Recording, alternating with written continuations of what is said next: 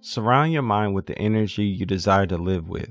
To eliminate negative thoughts, you have to get away from the things that provoke those thoughts. You are not running away from your problems, but rather placing yourself in areas where you want to be.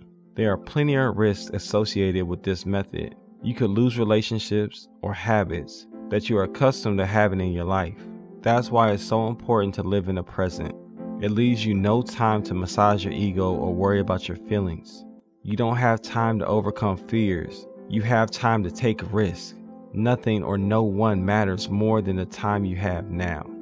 You can't think about what your grandmother would say or what your pastor would recommend. You have to know your own heart. You have to see your dreams for yourself. Living in the present allows us to filter out what is not beneficial to our purpose and leads us to our dreams. It takes giving up to live up. The weights that you have carried all these years have made you strong, but also made you sluggish. You can't live off the past. It can't convey the message of who you are today. It's time to move forward and uncover the truth of who you are now.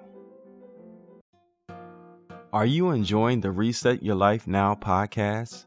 Subscribe and leave a review on iTunes or on your favorite podcast platform.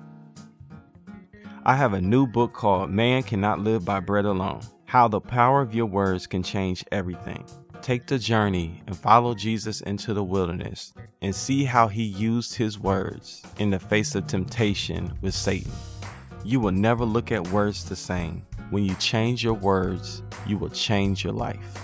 Buy your copy today exclusively on iangardner.com. EYENGARDNER.com.